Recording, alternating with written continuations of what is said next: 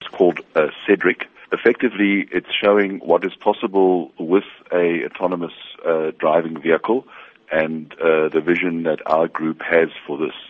So in short, what happens is you have a vehicle which is very different to what you and I understand of a car today.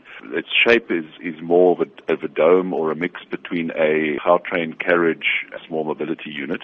So what in effect happens is you sign up and you receive a button, and when you want to be transported or have somebody transported, you simply press the button. It's then indicated to you more or less when SEDRIC will arrive. And you get into SEDRIC and you tell SEDRIC exactly where you want to go and what you want to do.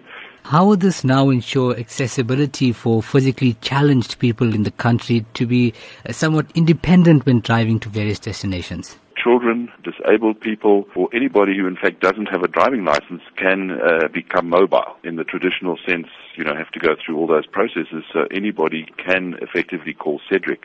Obviously, what one must also understand that this is very much a future technology. Now, you did mention the vehicle is fully automatic with no steering wheel or paddles to maneuver it in any way possible. The question arises, however, how would this work here in South Africa? One of the issues at this stage, autonomous vehicles are being developed, and there are a number of players in this field, including our competitors.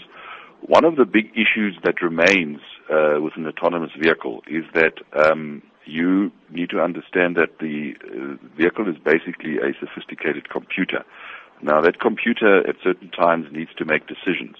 So if there's a situation, particularly if in the future, and that's unclear whether you would have an environment where there are only autonomous vehicles or whether there's a mix between the autonomous and the more traditional vehicle. Because in a situation where you would be faced potentially with an accident. In terms of providing a fully electric vehicle to satisfy the market here in South Africa, what new technologies have been developed around this? Stumbling block for electric vehicles to date has been range.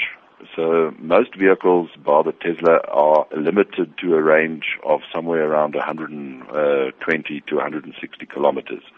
We've just launched the new e-Golf, where you're close to 300 kilometers, and when we launch a vehicle called ID in 2020, we will have 600 kilometers plus a very fast recharge.